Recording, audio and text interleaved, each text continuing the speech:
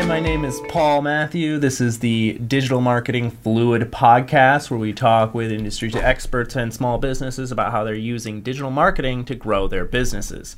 Today, I am speaking with Logan Smith. He, otherwise known as DJ Lostax, is that correct? That's correct. Awesome. And he is the owner-operator of Luxx Entertainment. He saw a need in a different type of entertainment, one that collaborates with clients and planners to create non-traditional event experiences.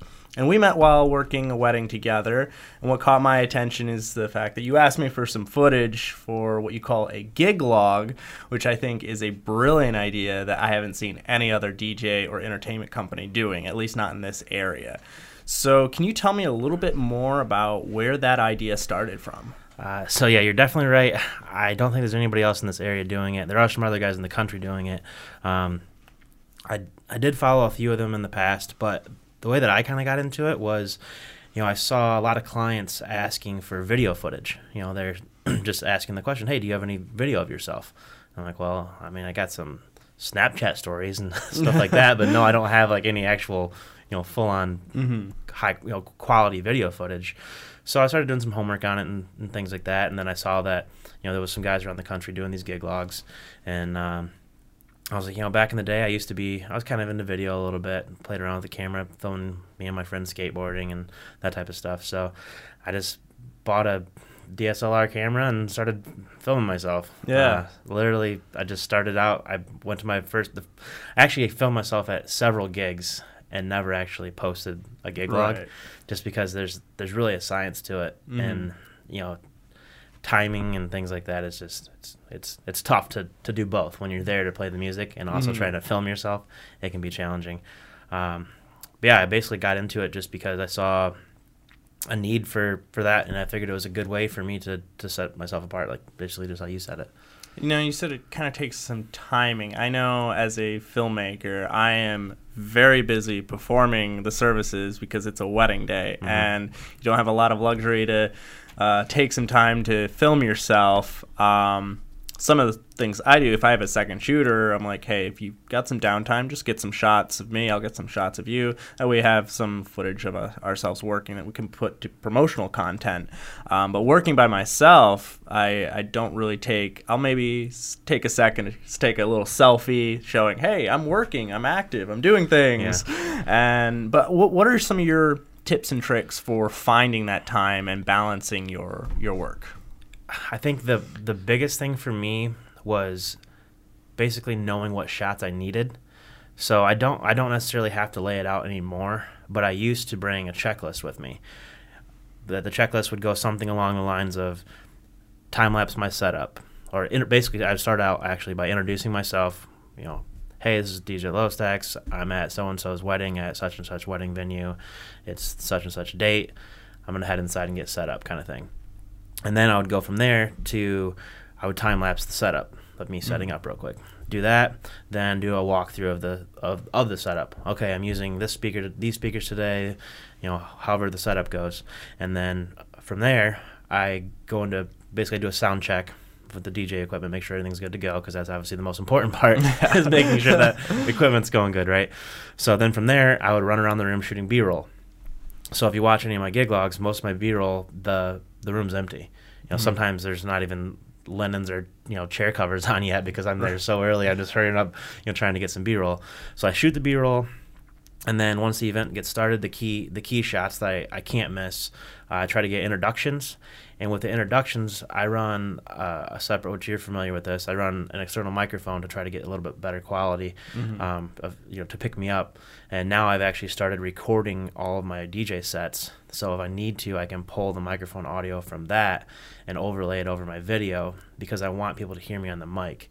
So I pull that, or I pull it from the camera, whichever. So that's one shot that I like to get. From there, I definitely need to have first dance. Usually a short clip of like father-daughter, mother-son, those dances. And then from there on, I just might do a couple updates throughout the night, and then some dancing footage. Are you providing this for the clients? It's not something that I provide. the clients that have seen it, that have seen the videos that I do, they ask if I'm going to do it at their wedding, and it's actually in my contract. I ask them, say, hey, would you be okay with me, shooting video? And there's a check yes or no. It's that simple. And I've definitely had some clients not want me to do it. Well, I'll get into that later. But as far as providing it, I tell them there's no guarantee, but I'm good enough to the point now. Most likely, I'm going to be able to do it. I can't guarantee how good it's going to be, but I know, like, the one wedding that we did, I pretty much turned around a decent, video in 24 hours. Yeah, and that's obviously not nearly to the production quality of the videos you put out, but it's something to just. I didn't put it together in 24 hours. No, not by any means. But yeah, I mean, it just gives a little bit of a kind of a preview to, actually, this is kind of a tangent too, but I've had videographers come up to me and say, hey, what are you doing? Like, why are you filming video? And I tell them, hey, it's for my YouTube channel, man. Like, there's not going to be some high-end production, edited video coming out. It's just for the YouTube channel. I gotta admit, I was confused when I first saw that, because I was there hired as the videographer, and I'm shooting, and then I see you just taking camera and getting B-roll. I'm like, what's he doing? Did they hire another company? Like, that's clearly not photos. Yeah, I can imagine. And one thing that I always try to do is, after I had that one kind of, I wouldn't really call it an altercation, but that one kind of bump in, is I try to definitely go up, introduce myself, say, hey, I'm Logan, I'm the DJ, this is what I'm doing. I'm not trying to steal the thunder or anything from you. And actually, I kind of downsized too. So now I'll bring I have a little Canon G7X Mark II, and I'll bring that, and I'll shoot a lot with that, because that's way less intimidating, I guess, when another videographer's running around with these full-size cameras and I have a little point and shoot. They're not going to take me seriously. So they're not as worried as when I'm coming in with a Sigma 18-35 and a full-on DSLR camera with a mic and everything. Then they're and I was like, well, that's more than the average. That's not grandma's camera that she brings to soccer games. No. That's someone who takes it a little serious. What's going on? At least I didn't have the gimbal that day. Now, I kind of want to circle a little bit back about the audio thing. Have you considered putting a lapel mic on yourself? That way you have a very clean audio source that's separate from any of the mic equipment? So I have that equipment. I've never actually thought about doing it for myself, just because I only need those short clips. So I don't really need to record the whole event, and it's not like I'm talking on the mic a ton. And actually, the audio that comes through my DJ software, if I do hit record, it records both the music playing and it records the microphone. And then what I do from there is I can take it into Adobe Audition, and I can clean it up, and if I need to, I can just grab the pieces that I need. Right. So that's usually how I go about it, and especially because YouTube loves to go with copyright strikes. Oh yeah, that's got to be a challenge. So it's 5 seconds. So wow. Anybody listening, if you want to know how long you can play music on YouTube without getting a copyright strike, it's roughly 5 seconds. Wow. One of my most viewed gig logs, actually, I got a copyright strike on it. Well, basically, I didn't get a copyright strike. I got demonetized. Yeah. So I don't make any money off that one, and it's the highest viewed one. Ironic? No. I don't know. Like, I don't think it's a coincidence. I'm pretty sure YouTube pushes that one because they're the ones making the money off of it. But how many views did you get on that? Most of my gig logs get right around. I'd say within the first week, if I get upwards to 1,000, I'm happy with it. So it's not huge, but considering the kind of the niche market that I'm in, there's only, I'd say, 2 other YouTubers that have a significant amount of subscribers, and they're both around the 40 to 50,000 subscriber mark. I'm about to break 2,000, and I never got into it for the subscribers. I literally got into it to do the gig logs and to basically use it as promotional material for the the DJ business. But that's actually kind of snowballed into a whole nother revenue stream that I never expected. I get free, well, I wouldn't say free, but I get like music subscriptions given to me in exchange for reviews on their sites, and I've gotten product sent to me in exchange for reviews. There's several products that I have purchased that I know I'm an affiliate for. So basically through my review videos, if they click my link, I get affiliate money. So that's definitely become, it's nothing substantial, but a couple $100, here and there that I can make, I guess even side hustle to the side hustle kind of thing. Yeah, that's awesome. Yeah. I've never really taken the time to develop my YouTube channel, which I should because I'm a video producer. But it's just one of the things that I'm like, don't want to put in all that time. So I've never been reached out by those companies. I'm surprised that they reach out to somebody with about 2,000 subscribers. That's when they start trickling in. Or I think, because it's a smaller market, I think that you get noticed sooner. And it's not just, I'm very active in all forms of social media. So YouTube, Instagram, Facebook. I'm a part of a lot of the DJ Facebook groups, and I share my videos in there. So I think I just get noticed in a lot of different areas, and that's usually, maybe a brand ambassador or somebody in the promotionals marketing department of one of these companies might see it, and then that's how they end up reaching out to me, or it's relationships that I develop myself. I mean, there's definitely some that I definitely have reached out to companies that I want to work with. If there's somebody that is releasing a product and I'm like, I really want that product, but I don't want to pay full price, I'll reach out to them, and you never know. Sometimes they give me free stuff. One good example is the Apple Watch band that's on this. It's like a $60 watch band, and I got it for free because I reached out to them and was like, hey, if I recommend this watch band in my video, will you give me a discount? They're like, yeah, we'll send you one. I'm like, oh okay. Wow. That easy. I didn't expect free. Like, discount would have been fine, but cool, free. That's free awesome. Yeah. That's a good way to get free stuff. Just invest in a YouTube channel that you review and get an audience so you can get free stuff. By no means am I saying that's why I have a YouTube channel. No, I get it. Yeah. That does help. How would you say these vlogs or gig vlogs have impacted your business? Is there any sort of return on investment or anything that you can correlate to its success? So I would say that initially, there's kind of a second piece to this, but initially there was a huge return on it because I didn't have anything like that. I didn't have any video footage or anything like that. But back then I was also in I wasn't charging as much as I am now. So the business was smaller. I didn't necessarily know my worth. And in that bucket, that price range, I think by those brides seeing the video, that I was definitely standing out above any of my competition in that bucket. But then when I started to raise my prices, now I'm competing with entertainment services that definitely have just as strong of a presence as I do.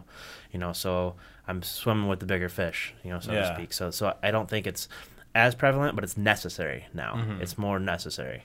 But definitely, when I first started doing it, it was one of those things where if I sent them to my YouTube channel, they almost booked me immediately. Just because it's a way for them to see me in action. Yeah.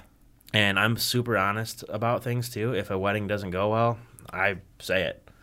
Even if the bride and groom that I just did the wedding for, if they go back and watch it, I'm going to say exactly the things that I didn't like about it.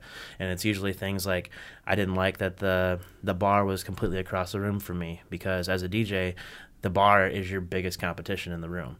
So the closer you are to the bar, the better off you are, because people are either dancing or they're at the bar. Yeah. One of the two spots.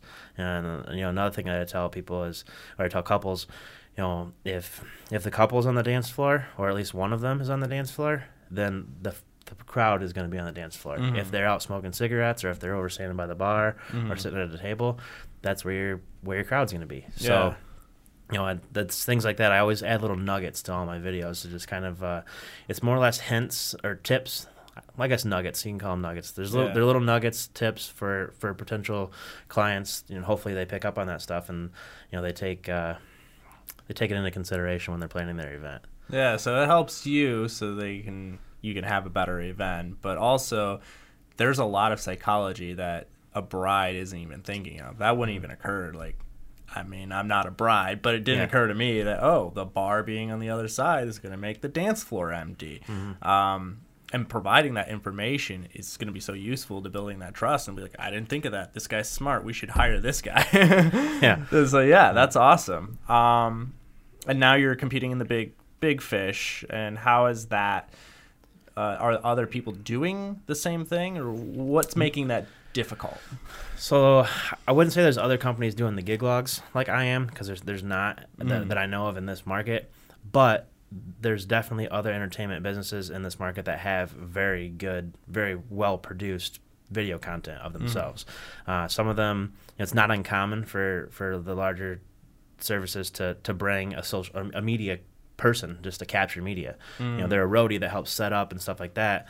Go grab me a water or whatever. Yeah. But then also, once the event kicks off, that person is typically in charge of running the Instagram. So they're shooting all the Instagram video footage for the Instagram stories, and then they're also running around with a camera a lot of times, getting video footage, or putting the fisheye lens on and getting some sweet dance floor shots for their social media, later.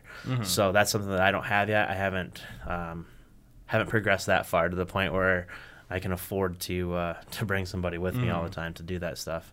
So can you, since you're kind of saving on those expenses, you could probably undercut the competition a little bit and be like, we get this kind of content and we're not quite as expensive as them because we don't have as many people to pay. Yeah, that's true. But at the same time, it's like I want to get what I feel like I'm worth. Yeah. So knowing that I used to charge a certain amount, and then seeing other people's events and like how they work at events, I know that I'm providing more than a lot of those guys are anyway. And I'm doing it on my own. Yeah. So what was that breakthrough for you that you discovered your value? Because I think that's what a lot of people starting off struggle with. And I know I did struggle with that too, is just not knowing how to price yourself, how to value yourself. What was your experience with that transition? So for the longest time, I don't know. I wouldn't necessarily say that I felt like I was ripping people off, because I definitely didn't feel like that.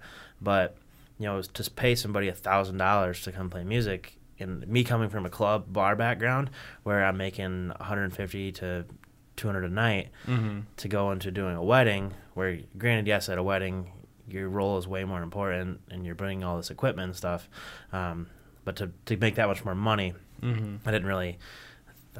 I guess I didn't think I was worth it. Yeah. It was a mental thing. But then once I started to get deeper into the private event space, I realized the amount of work that I was actually putting in, and the self-improvement stuff that I was doing, going to DJ conferences and conventions, and taking MC courses on how to speak into a microphone, how to control a crowd, that type of stuff. I realized that, okay, I'm more than a $600 wedding DJ. Yeah. I need to up my game a little bit here, and honestly, it just became a situation where it's, if they're saying yes right away, you're not charging enough. You're not asking for enough. Yeah. So I did definitely do a lot of market research to try to figure out where my competition was, and just kind of looking at other vendors in the space and seeing where they're at. What are they charging? Because clearly they've been in business a long time, and they're getting what they want. So that's kind of how I did it. And I just kind of slowly, I ticked it up. I started ticking it up last year, and I'm at a spot now where I feel comfortable. I feel like I could stay here for a couple of years. And then, whether, I guess the cost of things goes up, or what if I wanted to start adding people to the team, type of stuff like that, then that would be a situation where I would, I guess, tick up one more time. Yeah. There's kind of this fun analogy where this guy hires a plumber to fix something, and he comes in, he turns a screw, and then says, okay, that's going to be $200. And he's like, you just turned a screw. Why am I paying you $200? It's like, well, $1 for the screw, and then the rest for the experience of knowing which screw to turn. Yeah. So... and that's kind of what I'm hearing in your story, is the fact that you had to invest in yourself. You had to go to these conferences, and that was what made you realize you're worth more, because you're putting a lot of time and money into getting that experience. I want to also ask you, what makes you feel you're different from your competition? What are you doing to separate yourself? So one of the biggest things that I've noticed over the last couple of years, especially me coming from the bar, like club kind of background, is the expectation of an entertainer that's going to mix music. Mm-hmm. And by mixing music, I mean smooth transitions from one song to the other. Like, we're literally beat mixing songs, right? Mm-hmm. And there's still a large portion of event entertainers that don't do that. Mm-hmm. So that's one thing that I do. That, there's definitely other people in the industry that do it, but that's one thing that definitely helps me, set myself apart. Another thing is how I kind of mentioned in my little intro for you is that I like to try to make each event unique. Mm-hmm. So I like to try to find a piece of that event that I can take and make it, I guess, extraordinary, Yeah. Above and beyond. One good example would be I had a bride once ask me, or we were going over the itinerary, and I noticed that she didn't have a dollar dance or anything like that on there. And I asked her, I was like, so why don't you want to do a dollar dance? And she goes, oh, well, it's cheesy, and I just don't feel like I don't like the fact that you're asking people for their money. Mm-hmm. And I was like, well, you could look at it as a different way. As like, the way I look at it as an entertainer is a dollar dance is a time for you to have 30 seconds or so with important people in your life, one-on-one. Mm-hmm.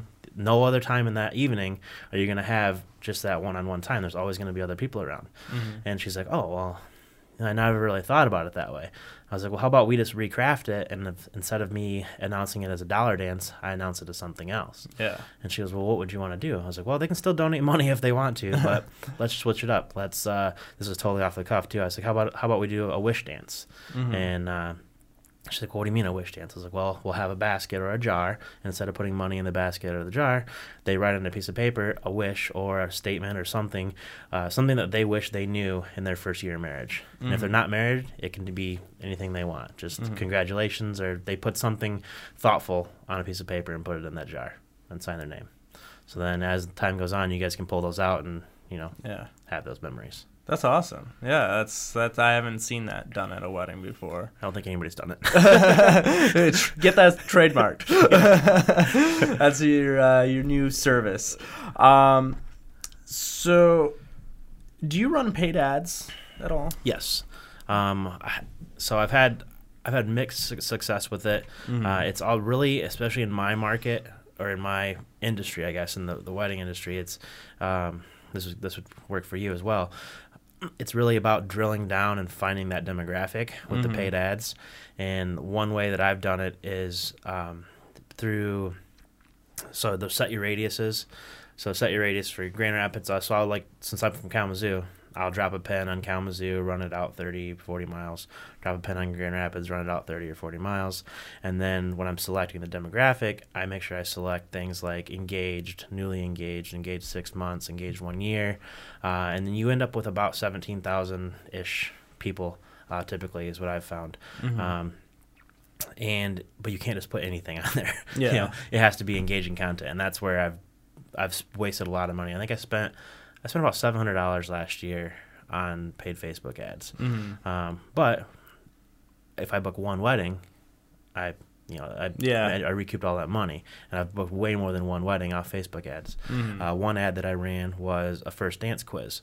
So I used some third-party websites to make a quiz, and then use that quiz to collect leads. Mm-hmm. So basically, they click the ad. The ad is, what should your first dance song be? They click the ad. It takes you to a landing page of my website. From there, you fill out the information. One of the required responses is your email address. Yeah. So they click submit. It refreshes to the quiz. And then they take the quiz. At the end, it tells them what their first dance song should be. And I created the quiz, so there was basically a series of combinations would get you a different answer. And there's only 5 or 6 different answers. I basically took the 6 most popular 2019 first dance songs and used those. And did you have a segmented email campaign for each result? Yeah, not for each result. No, I did. I collected all of those emails into MailChimp, and then they basically got added into my MailChimp I guess, what's it called, contact list. Right. So then they get my monthly newsletter unless they unsubscribe. So I do a monthly newsletter there, and then I also do just some plugs. Like I just bought a new photo booth. It's a social sharing booth. Instead of doing prints, it sends them the photos via either AirDrop, email, or text message. So I made a flyer in Canva, and then I make a MailChimp campaign, and then that goes out to my potential clients. I just launched a new service. It's like a photo booth, but I call it the slow-mo booth. It's basically a boomerang, a collection of boomerangs of your wedding party put together in a quick video that's just fun and engaging. So you just get about 5 seconds to do something crazy, and then I edit it all together.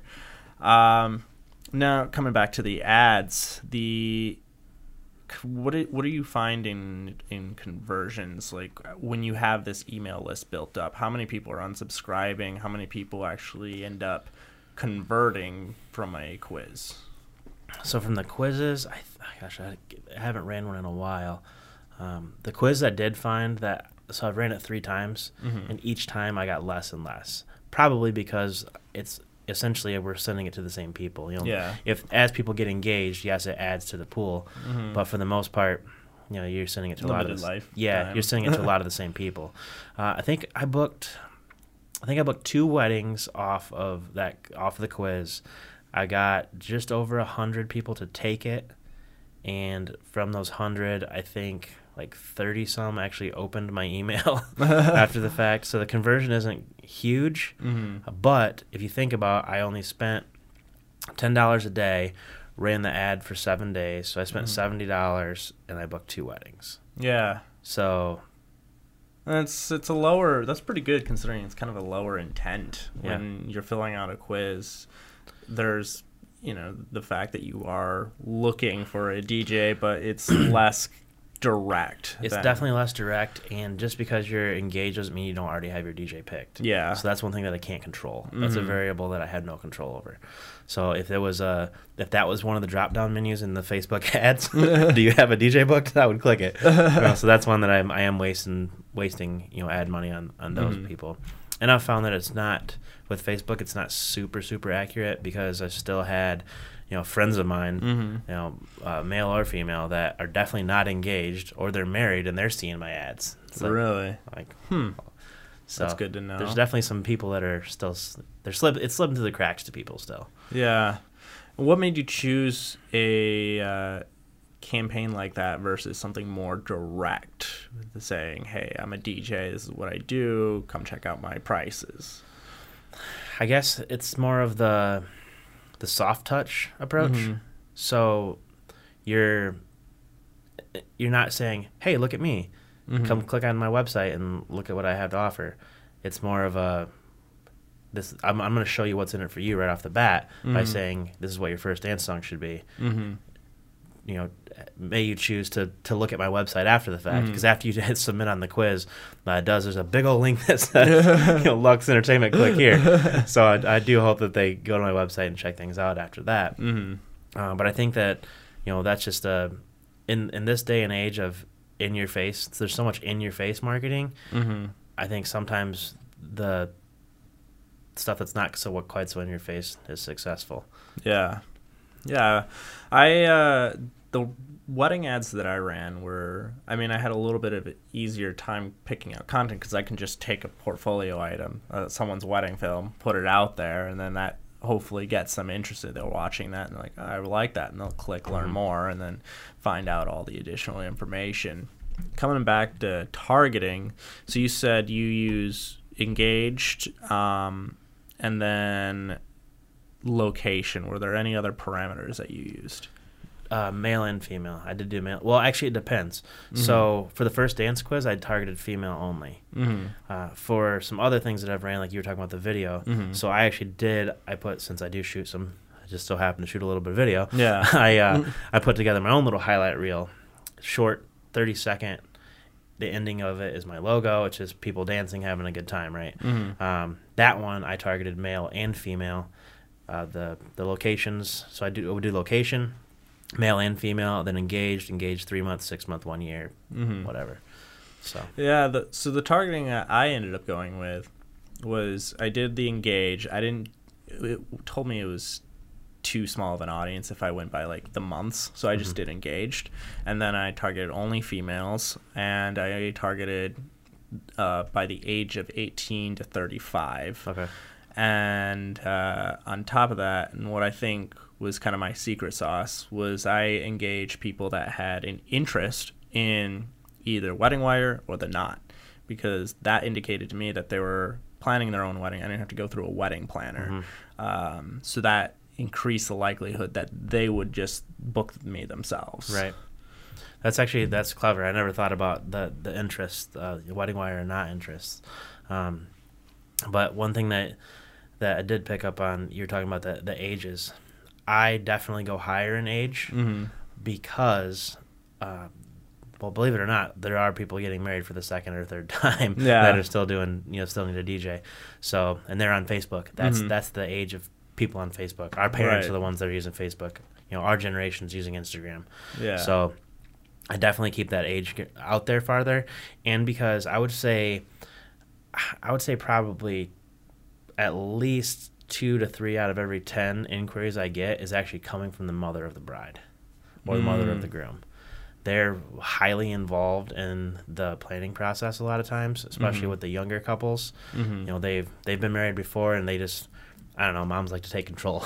Yeah, right. So I've definitely, even this year alone, I'd say I've booked probably 4 or 5 weddings that I dealt primarily with the mom, and I had to ask her. I'm like, hey, I need to meet the bride and groom. Like, can we bring them to the meeting? And you're cool and all, but they're the ones getting married. So yeah, the reason I decided to go with that age bracket was the fact that you make a great point about the parents, but my thought process was older couples are less likely to want a video of their wedding. It's probably going to appeal less, and I find younger couples generally have more of that desire. Like they've kind of grown up in that world of, we're putting out video, we're showcasing. Like, that's more normalized than it is for a older generation. See, that's the difference, my industry and your industry.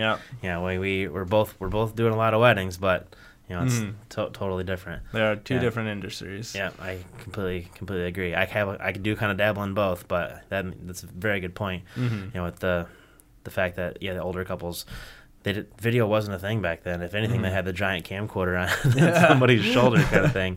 I definitely can see that, and I think that with it being a second wedding or third wedding potentially, they're probably not going to want to spend as much money. They typically don't mind splurging on the entertainment because maybe they had a crappy band or DJ the first time around. Right. So they're willing to spend a little more there. But yeah, I definitely see the not looking for the need for, not seeing the need for video, I guess.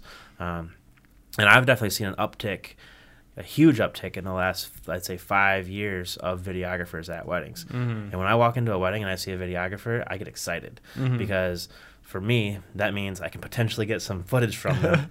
Some drone shots. Yeah. Hey, hook me up with some of that footage. I've honestly given them my camera and be like, hey, will you just get some footage of me real quick? Right. Before I know you guys are packing up, but real quick. But also, typically the clients that have a videographer, that crowd ends up just being way more energetic for whatever reason. I don't know what it is. If it's the bride saying, "Hey, I hired a videographer. We got to get hype on the dance floor," or what. But I've found that the weddings that have a videographer are typically more fun. People love the camera. I mean, you either love it or you hate it. Yeah. But I find most people, they're just kind of doing their thing, and then the camera swings by, and they're like, "Yeah," in the face. I can put a montage together of just in my camera's, face clips. I sometimes use that in the final edit too. Once I get to like the wedding film, that's more of the fun, exciting stuff. They use some of those shots where people look straight in the camera and do something silly or goofy. Yep. I had this one edit where I ended up having like some goofy shots of different people from the wedding party, so I mixed it in with their introductions as the the MC saying, and it's so and so. So I show a shot of them walking in, and then I cut to a shot of them doing something silly earlier or later in the wedding. I just kind of had this little montage of that. That was funny. fun. Yeah, that's cool. I could have used that because I had one tail end of last year where it was a super like clean cut groomsman, like you could tell he was just a serious guy, and then a few Jack and Cokes later he's out on the dance floor just fist pumping and going crazy. You never know what people are going to turn out to be. So I've had some surprises where some weddings I had the sense that they were going to be much more reserved, and then they party like none other, and then others that are the opposite. Yeah, you're spot on. Like you cannot, that's the whole judging a book by the cover thing, you cannot do that with weddings, because I've definitely done that. I've walked into a wedding and seen a ton of younger people and be like, this is that wedding. Yeah. This is going to be a good one. And then it's like, this one sucked. Like, I don't know what happened. But and then you have the exact opposite where it's like, oh man, I don't think this one's going to go very well. And then you start packing things up, and I've got goosebumps and the hair in the back of my neck standing up because I just had one of the best nights ever. With a crowd that I expected to, be lame. Yeah. For lack of better terms, it happens. Yeah, when the older gentlemen and people get all dancing and well, I think a lot of it is they don't go out that much anymore. So that might be true. Yeah, so they get a chance to go out and have some fun, and they just really let loose. So all right. Well, thank you so much for coming on the show. We're just about out of time now. So if anyone wants to look up Luxx Entertainment, you can learn more on his website. I think it's just luxentertainment.com. It's luxent.com. Instagram is Luxx Entertainment KZoo. Okay. So, all right. Well, thank you very much for tuning in for this week's episode of Fluid Digital Marketing.